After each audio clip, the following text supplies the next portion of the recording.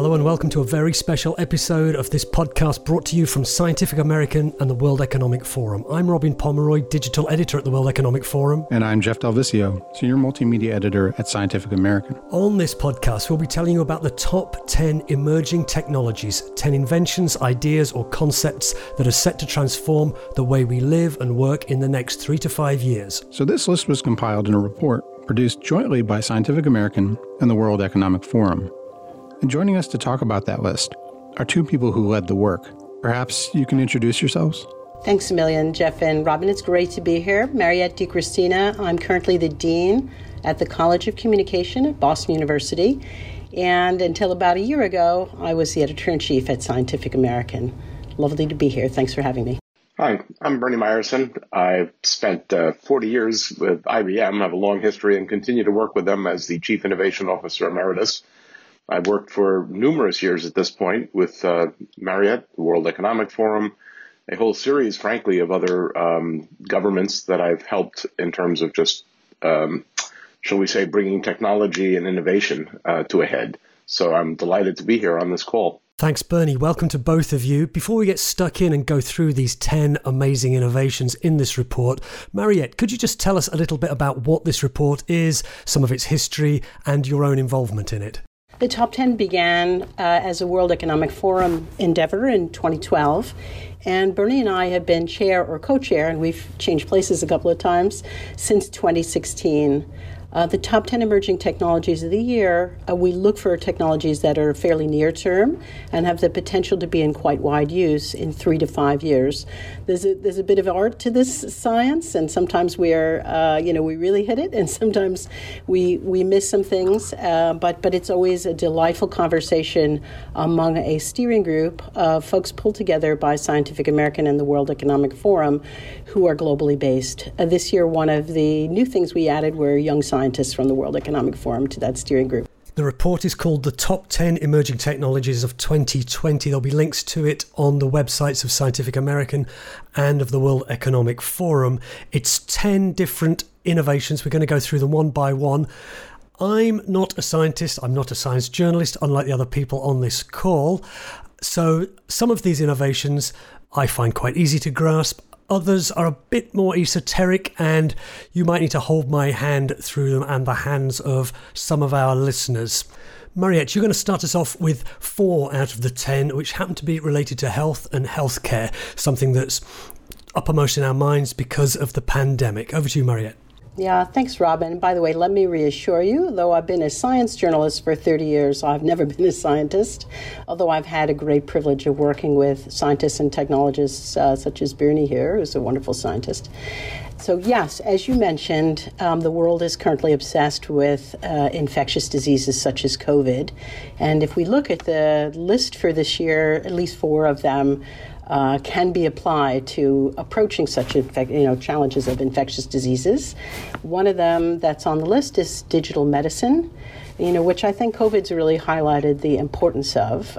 Digital medicine already is in early use as apps that help detect mental and physical disorders, so challenges that you and I may have.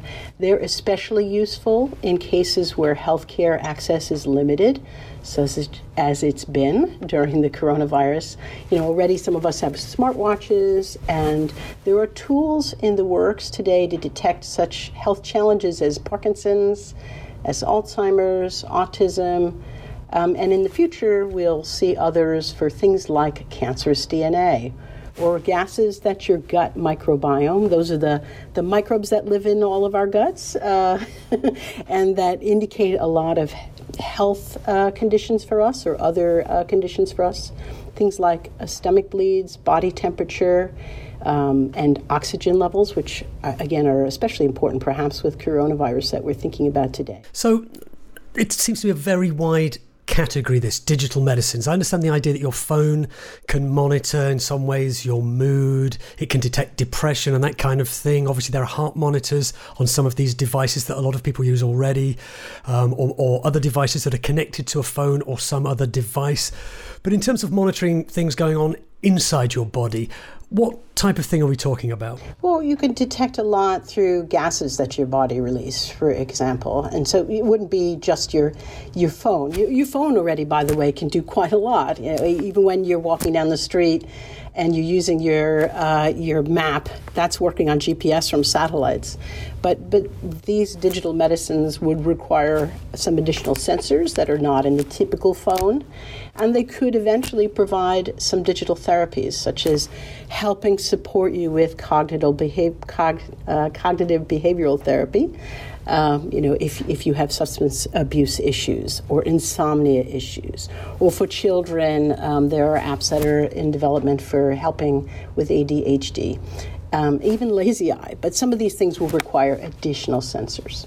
Yeah, looking at the report here, there's what they call ingestible sensor-bearing pills. So this is some kind of pill you would take, and it would have a device inside the pill that could investigate what's going on inside your body. Is that right?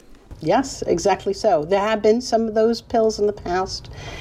We forecast that we will see more of them in the future, and as we progress and use them more, they'll become cheaper as well. There is a wonderful example of several people I know, in fact, using smart pumps for treating their own issues of maintaining the proper insulin levels in their body to control blood sugar for diabetes. They literally have a patch on their arm which reports sugar levels through their phone, which does the computation of how much insulin the pump needs to deliver to keep it stable. So this is something that Marriott is absolutely correct. It is something that is here now and will grow exponentially with time because it avoids going to the hospital, having to make doctor visits. It's really efficient. The exponential growth of digital medicines. Marriott, what's the second of the innovations on this list that are to do with health? Yeah, thanks, Robin. So another thing that's on my mind that's on the list this year is whole genome synthesis. Some of us may remember early in the pandemic, if you were poring over everything that came out in the news like I was, scientists in China uploaded the virus's genetic sequence, or the map that describes what it does biologically, to gene databases. And then a Swiss group synthesized that entire genome and produced a live virus from it in their labs. So that means they didn't have to wait for biological samples to be made available to them. Those samples didn't have to be transported in any way. They were able to say, here's the programming for this virus, and then the Swiss folks were able to say, take that programming and make it work in their labs, so that they could then figure out ways to develop therapies against it or vaccines. And that helped the rest of us learn about the virus. Now, this is an extension of a field that's called synthetic biology. Synthetic because we make it. It's something we're synthesizing, where researchers use software to design gene sequences that can then be put into microbes, like the little bugs that live in all of us, and reprogram them. And eventually, we're going to be turning these microbes into factories that can produce medicines for us. You're going to maybe bring up a Frankenstein concern to me, Robin, and you're right. Because what you've said is in the case of COVID-19, the data to build the virus was sent to a laboratory in Switzerland where the virus was then created. Doesn't this open up the risk that a virus could be created on a computer, sent to another part of the world, and released as some kind of weapon? Is that actually theoretically possible? Well, so let me first dissuade you and the other Bond villains out there that, if you were to create a virus like that, it would not be the best weapon because you wouldn't be able to control it. As we've seen from the coronavirus pandemic, it goes everywhere and nobody can control it. So it's probably not the best tool of a Bond weapon, but you're pointing to a broader issue, which is that all of science and technology provide humans with tools, and it's up to us in society to decide how we want to use those tools.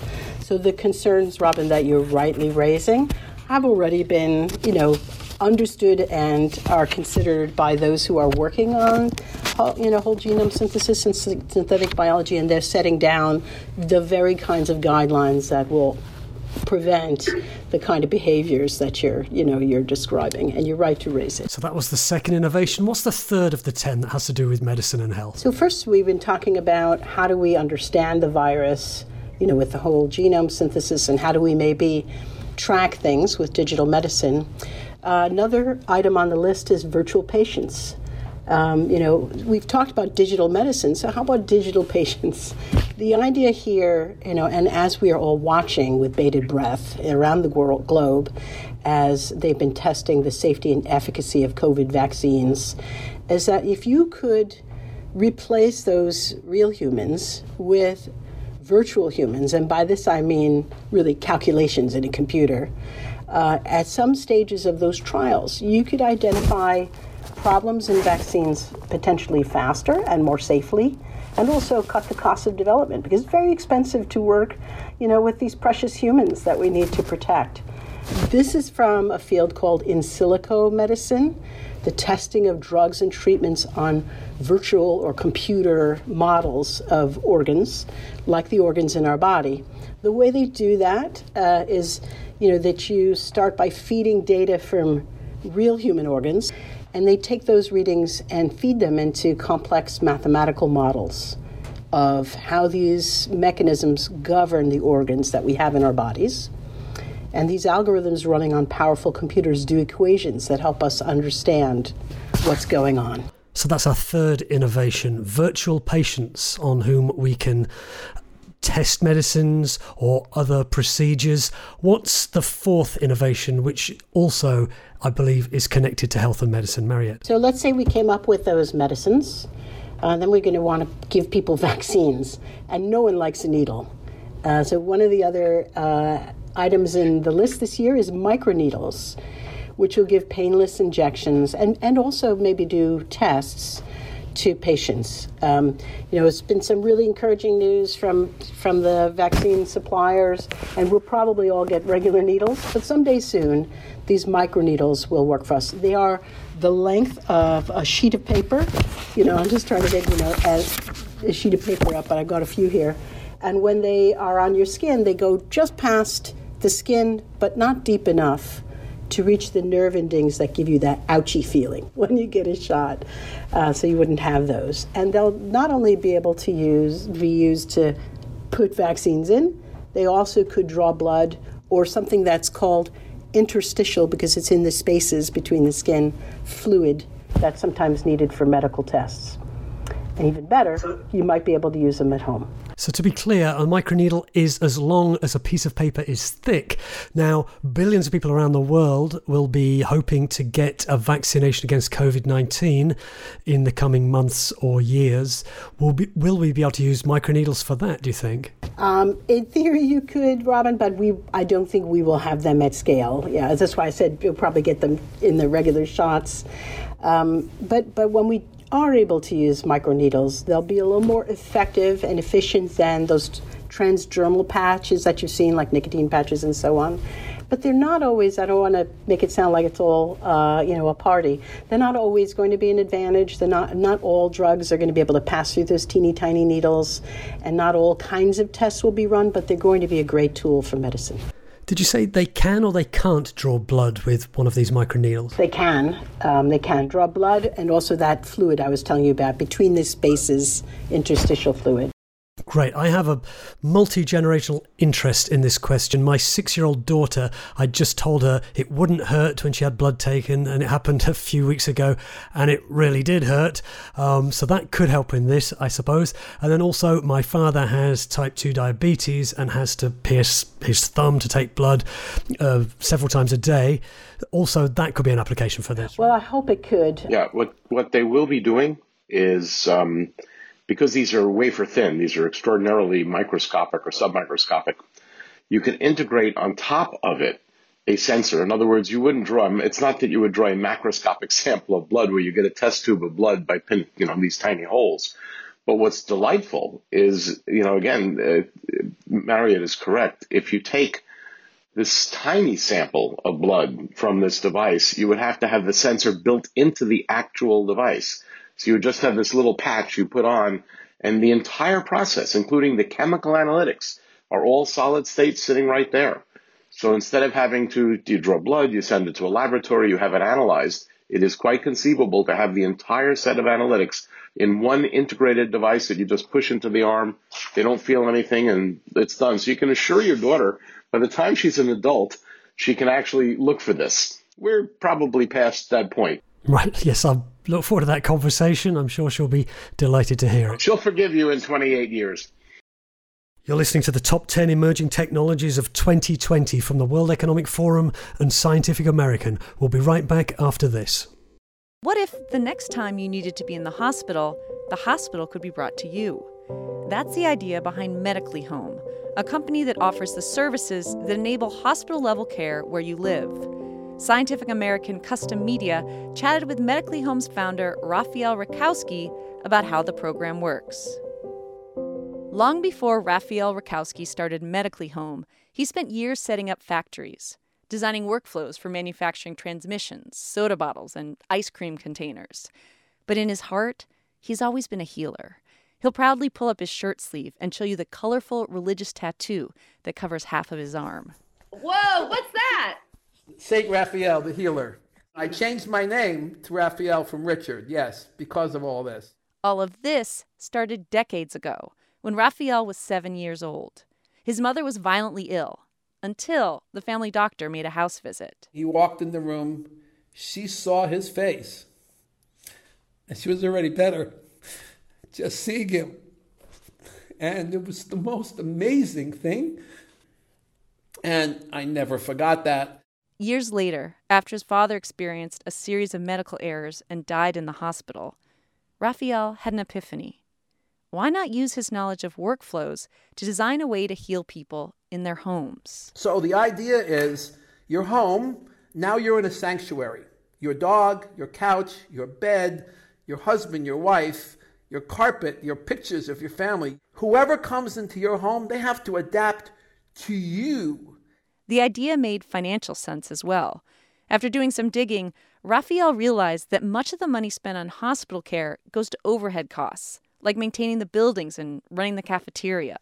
So if an average hospitalization costs the insurance company $10,000, that $10,000, $6,500 is bricks and mortar overhead. And if you're as good as math as I am, that leaves $3,500 to actually care for you.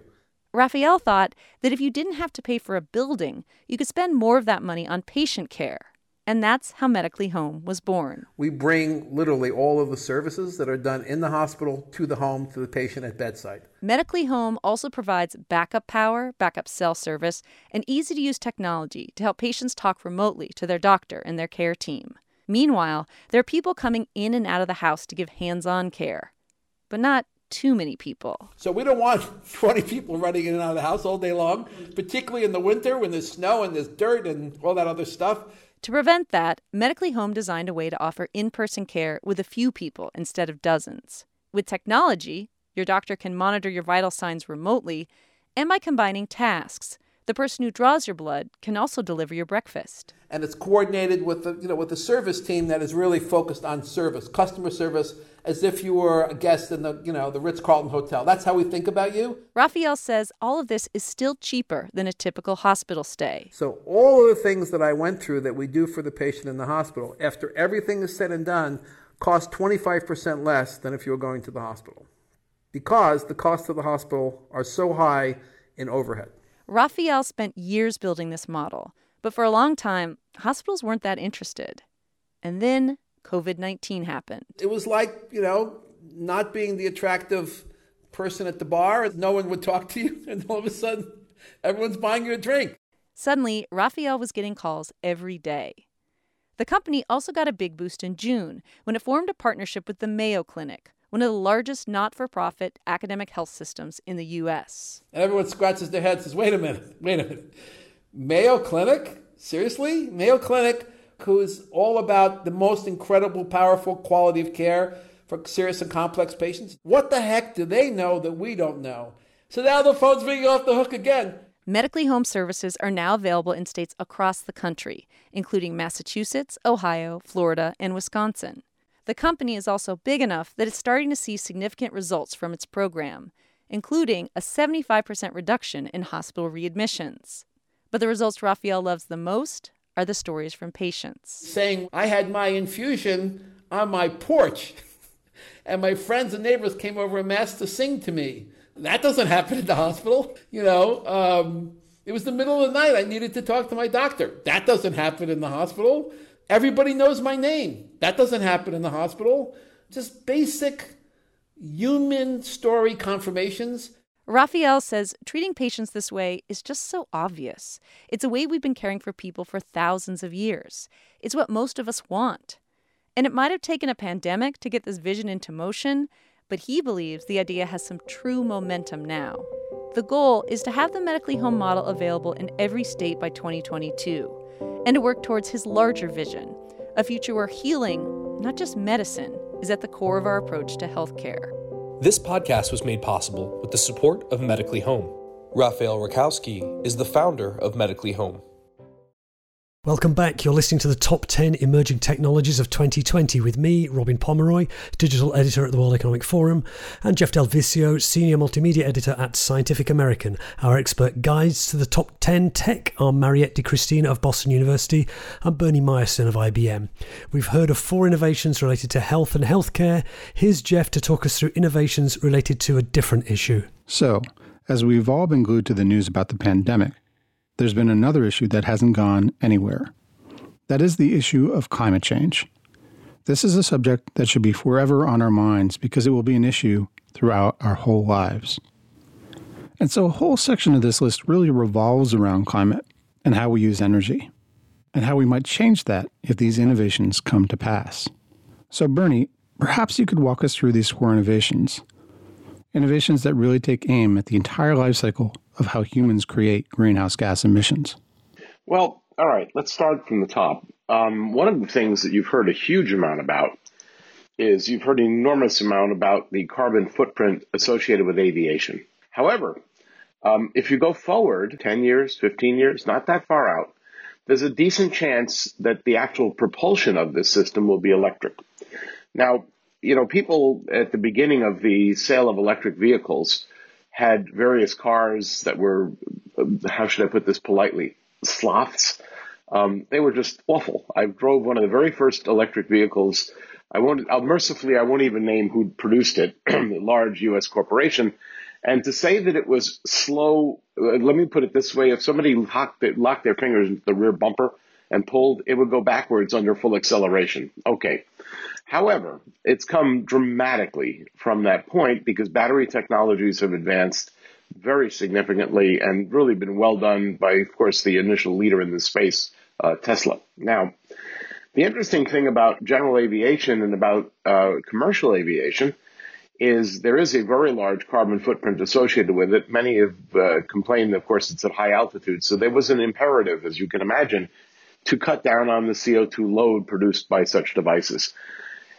We are not at the point that you will be flying transcontinental in an electric aircraft, but stunningly, there's a huge, huge market for short-haul aircraft in the commuter spaces. The fact of the matter is the battery technology has advanced to the point that there are now commercially certified aircraft for short-haul that can do this. Now, you're talking about at least, give or take, 500-mile range with small passenger counts, 5, 10 people.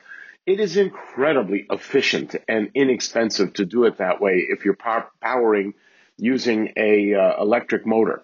It's very important to remember that the electric motor has essentially one moving part. You would have, let's put it this way, you'd have to take your socks off of multiple people to count up the parts in a conventional engine. It's important to understand that this is an enormous advance, but it will come slowly. The power density of batteries is still nothing compared to what you get from a liquid fuel. So there's a lot of work to be done, but you've got to start somewhere.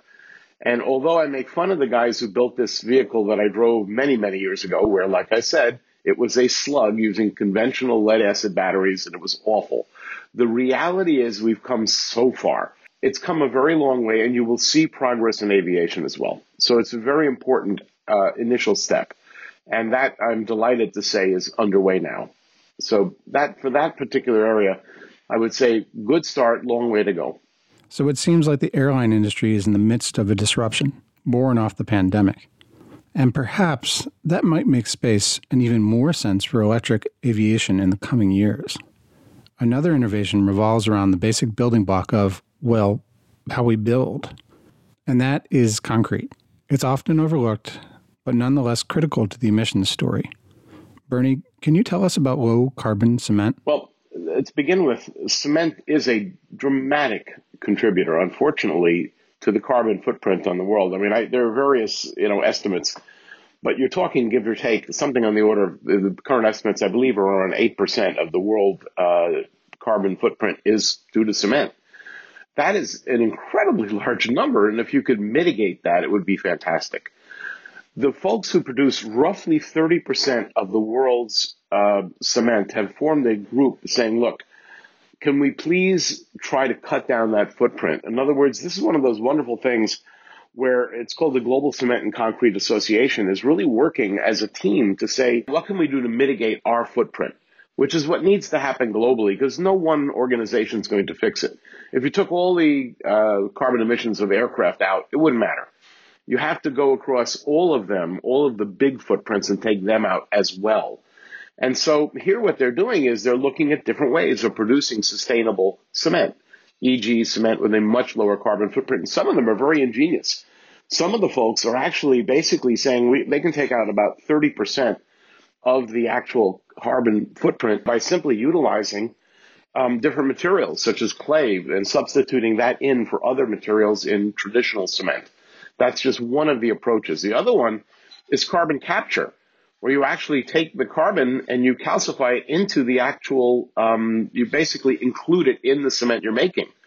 I mean, there are countless ways of doing this, but the bottom line is there needs to be a concerted global attempt to make this happen, because at 8% of the world footprint, it is an enormous contributor to the carbon that we're currently producing. That's a fundamental change to how we build. But what about the carbon waste we create right now? There's an innovation that takes that one on too, right? What is sun-powered chemistry? Yeah, sun-powered chemistry is kind of an interesting one. There are a lot of ways, as you can imagine, of driving chemical reactions, and many of them, unfortunately, involve the use of enormous amounts of energy. And where do you think the energy comes from? Well, in some areas of the world, believe it or not, it still comes from coal-fired plants, which produce emissions which are nightmarish. It's not just the carbon dioxide, it's the ash and all the other heavy metals that are inclusive. You need to mitigate that. Again, what you're talking about in sun-powered chemistry is a tremendous amount of chemistry is driven by catalysis. What catalysts are is really think about putting a chemical reaction and taking the energy required to do it, which looks like this, and somehow reducing the energy required to produce that reaction. The catalysis is one way of significantly reducing the energy to do a wide variety of things. It turns out there are ways of making catalysts vastly more efficient, and one of the ways is solar, literally using the photo effect. Sunlight throws out, give or take, about really high intensity, about a kilowatt, 1,000 watts of energy per square meter.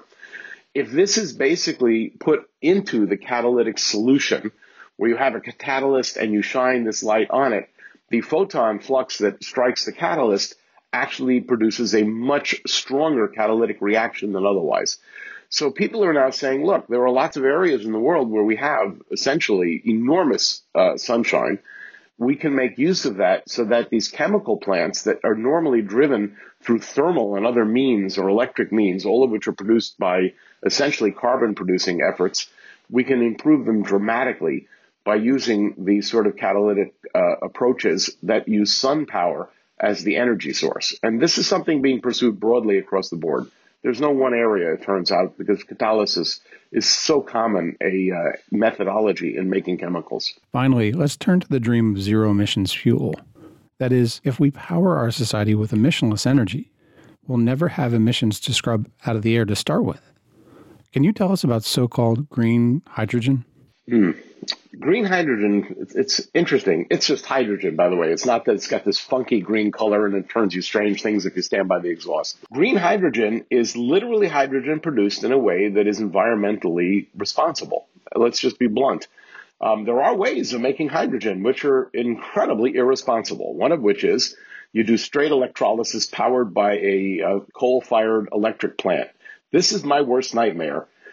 Because the person who gets the hydrogen says, wow, I've got a Mirai, which is a very nicely done Toyota product. It's a car that is run using a fuel cell. And it has a great ad, which is you could literally run along behind the car with a cup in your hand and capture the water dripping out of the tailpipe. It's about as clean as it will ever get. And theoretically, you could drink it.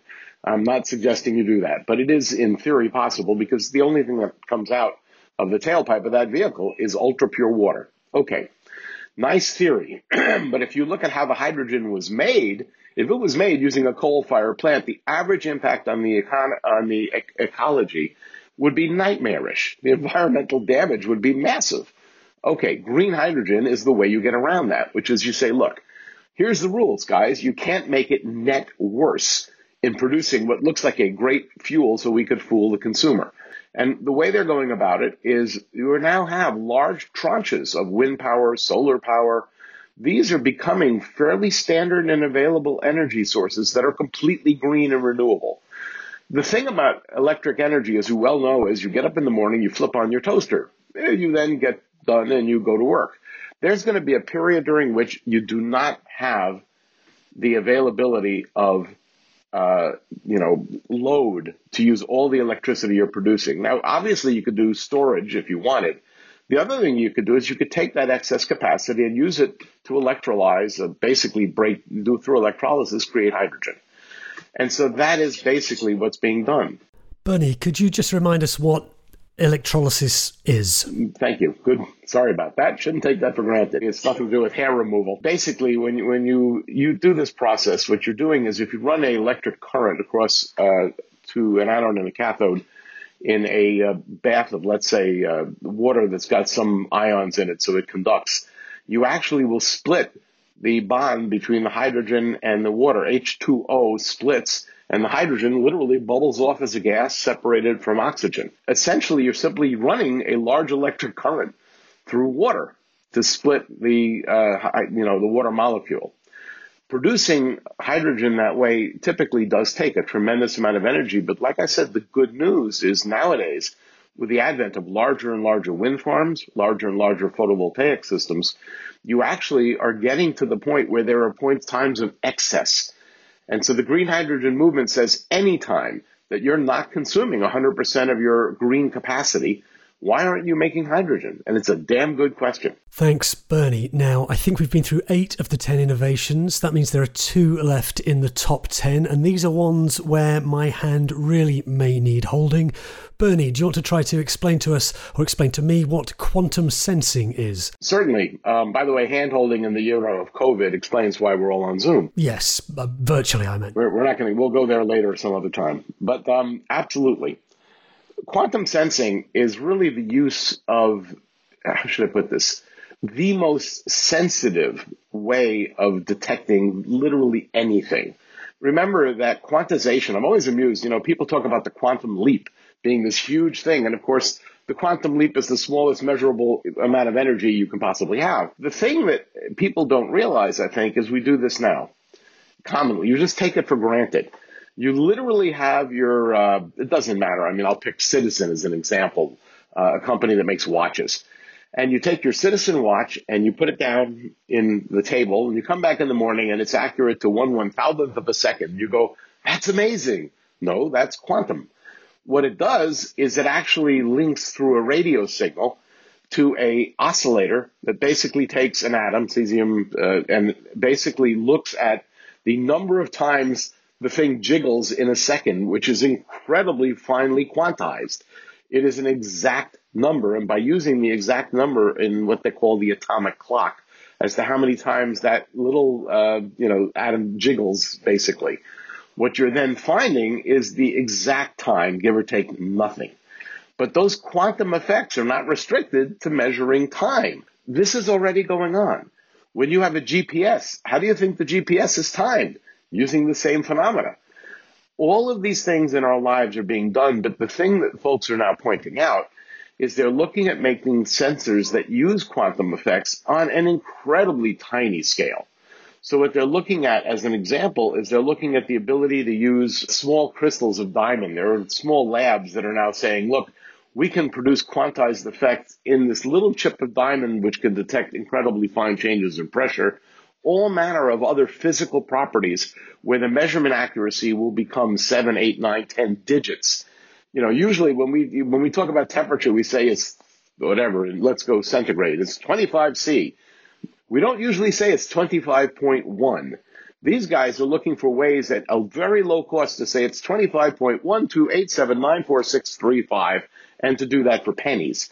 If you tried to do that with conventional technology today, you'd be spending thousands or tens of thousands of dollars. So there is a catch. Quantized phenomena, they are not happy at room temperature. They generally get really happy when you make them really cold.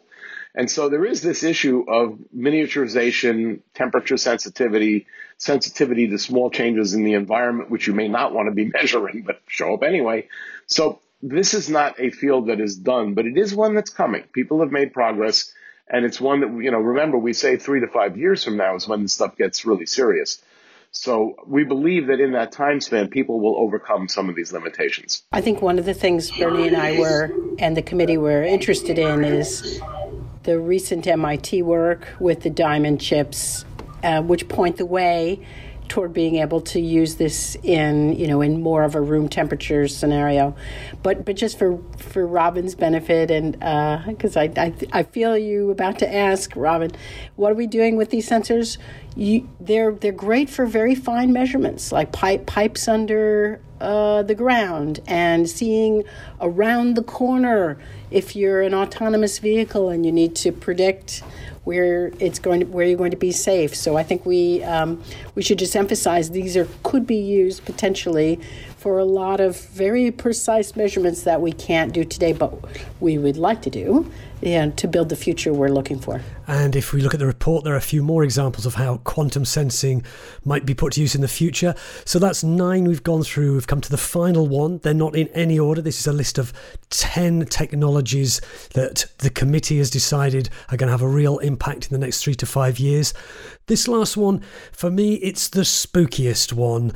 Which one of you wants to talk to us about spatial computing? Well, I'll start, and we can both tackle this. But it is spooky because it argues that at one point you're going to be elderly, get out of bed, become unstable, begin to fall, and the bed will run to jump under you so you land on it. As bizarre as that may sound, it's not that bizarre. You've got to keep in mind that today, as an example, we have this. You just don't realize it. If you're sitting in your vehicle, and your vehicle's radar, there are a number of ways of doing it. Your infrared sensor, your ultrasonic sensors, if they sense an impending impact before anything actually occurs, the vehicle changes itself to best protect you, either by, if you can believe this, some of them will actually tilt in a way that mitigates a side impact. Some of them, many of them actually, will intentionally suddenly tighten your seatbelt and lock it before any contact has been made. These things already occur, and they are the beginnings. These are the really high-level versions of spatial computing. But when you go forward, the argument is that you can build such density of sensors into a home and such a level of automation and intelligence that the home becomes an active participant in your welfare. So that if you are physically challenged, it literally constantly mitigates your challenge by adapting to you, not you to it. And it may sound bizarre, but that's what spatial computing is about, because it's got to know exactly where you are, exactly where everything else is, and literally modify your environment on a dynamic level to accommodate whatever it is that you are struggling with. And that is a truly extraordinarily, shall we say, all-encompassing capability that requires you to have a lot of the capabilities we talked about here or in prior senses. It's about AI being smart about moving your bed. It shouldn't move your bed far enough to run you over and leave you on the floor. But at the same time, it's got to move at exactly the right speed so it gets there before your head hits the ground, and so on and so forth. It has to have the ability to sense position. It has to have motorization that is intelligent and actually measured, so that it knows it can give an order, move 2.7 inches in that direction, and the system itself will autonomously do that. So it's really a striking capability which is actually in use today at a low level where people don't even realize it. Has it really been shown to work? I mean, I could imagine in a nursing home environment, for example, where fragile people are bumping into objects and potentially falling over. But it's really hard to envisage that in practice the furniture will move around that person. Has anyone actually managed to do this yet? You're seeing it, again, in the early version. I'll give you a simple example. For instance, in a nursing home, when they're doing drug distribution, it's hard to remember that drug distribution nominally somebody used to literally stand up, walk over to a counter, get some pills, look at the dates that they're supposed to be taken, morning, noon. It became really problematic. There are now robotic systems that actually will interact with you, come find you, and say, here are your pills for today at this time at the right mix. Now, it hasn't moved the environment. It basically has adapted the environment to you. It doesn't appear that way until you recognize that the same individual would have had to teeter over to another location to acquire the same pills and make a personal judgment as to which ones were needed at a time. Yet we're facing a crisis now in terms of people with limited capacity because, of course, as we live longer, you see the earlier onset or the late onset, rather, of dementia and of other, ills that limit your mental capacity. So it's not just even about dealing with the physical limitations, but also the emotional and mental limitations that people face and mitigating them. So yes, it is in use at that point. There are a lot of other cases where it's at the sensing level, not yet the reactive. In other words, there are systems that detect slip and fall, so that if somebody falls, you literally have a motion sensor that can detect impacts, detect the size of the impacts, alert emergency authorities, etc.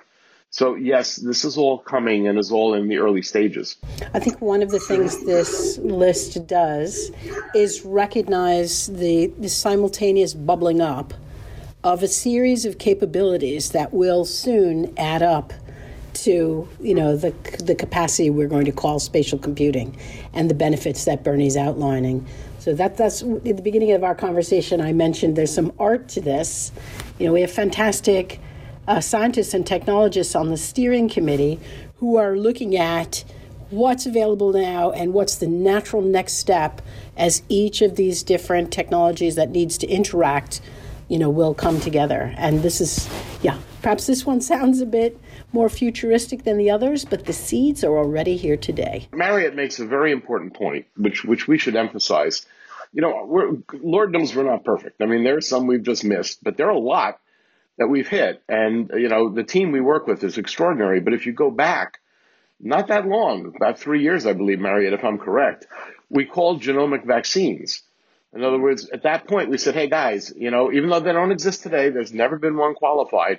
And within the last 14 days, 2 genomic-based vaccines were qualified. We're not going to get all of them right. We can't. But the big ones that move the needle massively for society, things like the ability to do genetic editing, as an example, CRISPR-Cas9. Again, you go back even further, probably back to one of our earliest sessions, I think 2014 or 15.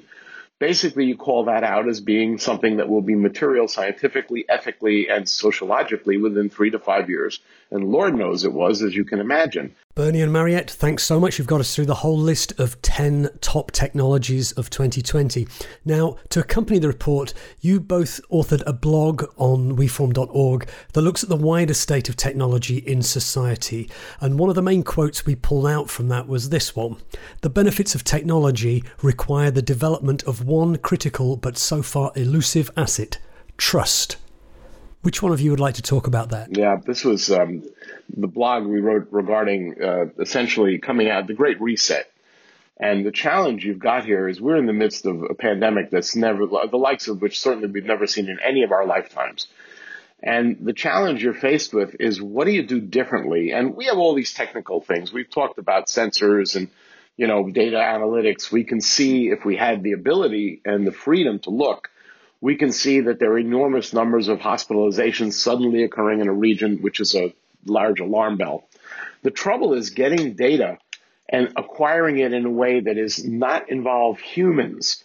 Because if you involve people, they make judgment calls. Sometimes they're wrong. The problem is, when it comes to a pandemic, you want early warning and you want it now.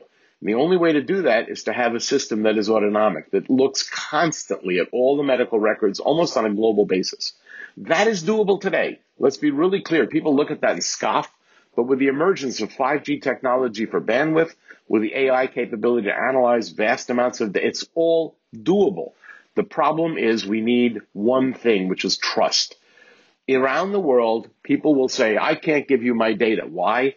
Well, because, it's private data. Fine. There are technologies like homomorphic encryption that let you give me the data, but I cannot decrypt it even when I'm processing it, which is previously unheard of. There are lots of technical ways of addressing the concerns of privacy and the capabilities to avoid releasing what's happening in your country to its detriment. But if we don't cooperate, if we don't develop global levels of trust and the governance around it, then we're going to see this again and again and again. And I don't know if it'll be more or less frequent. I'm not a doomsayer, but there is no excuse for killing hundreds of thousands of people just in my nation, the U.S., or having millions worldwide. There is no excuse for this when you could see it coming and nip it in the bud if we work together. Trust is the missing ingredient, not technology. We have the technology, which I find appalling. We're not willing to use it. I think Bernie's got a great point here, and it's one that echoes something I was saying at the beginning. We were saying at the beginning of our conversation that technology is a tool, and it's up to society to determine how we'll use it. One of the reasons why the work that happens at the World Economic Forum and the discussions that happen on platforms like Scientific American are so important is because governance is the magic ingredient. The trust that Bernie mentions, our ability to reach across borders, find solutions that work for the planet, and then act on them together is vital to, humans not just, surviving, but thriving.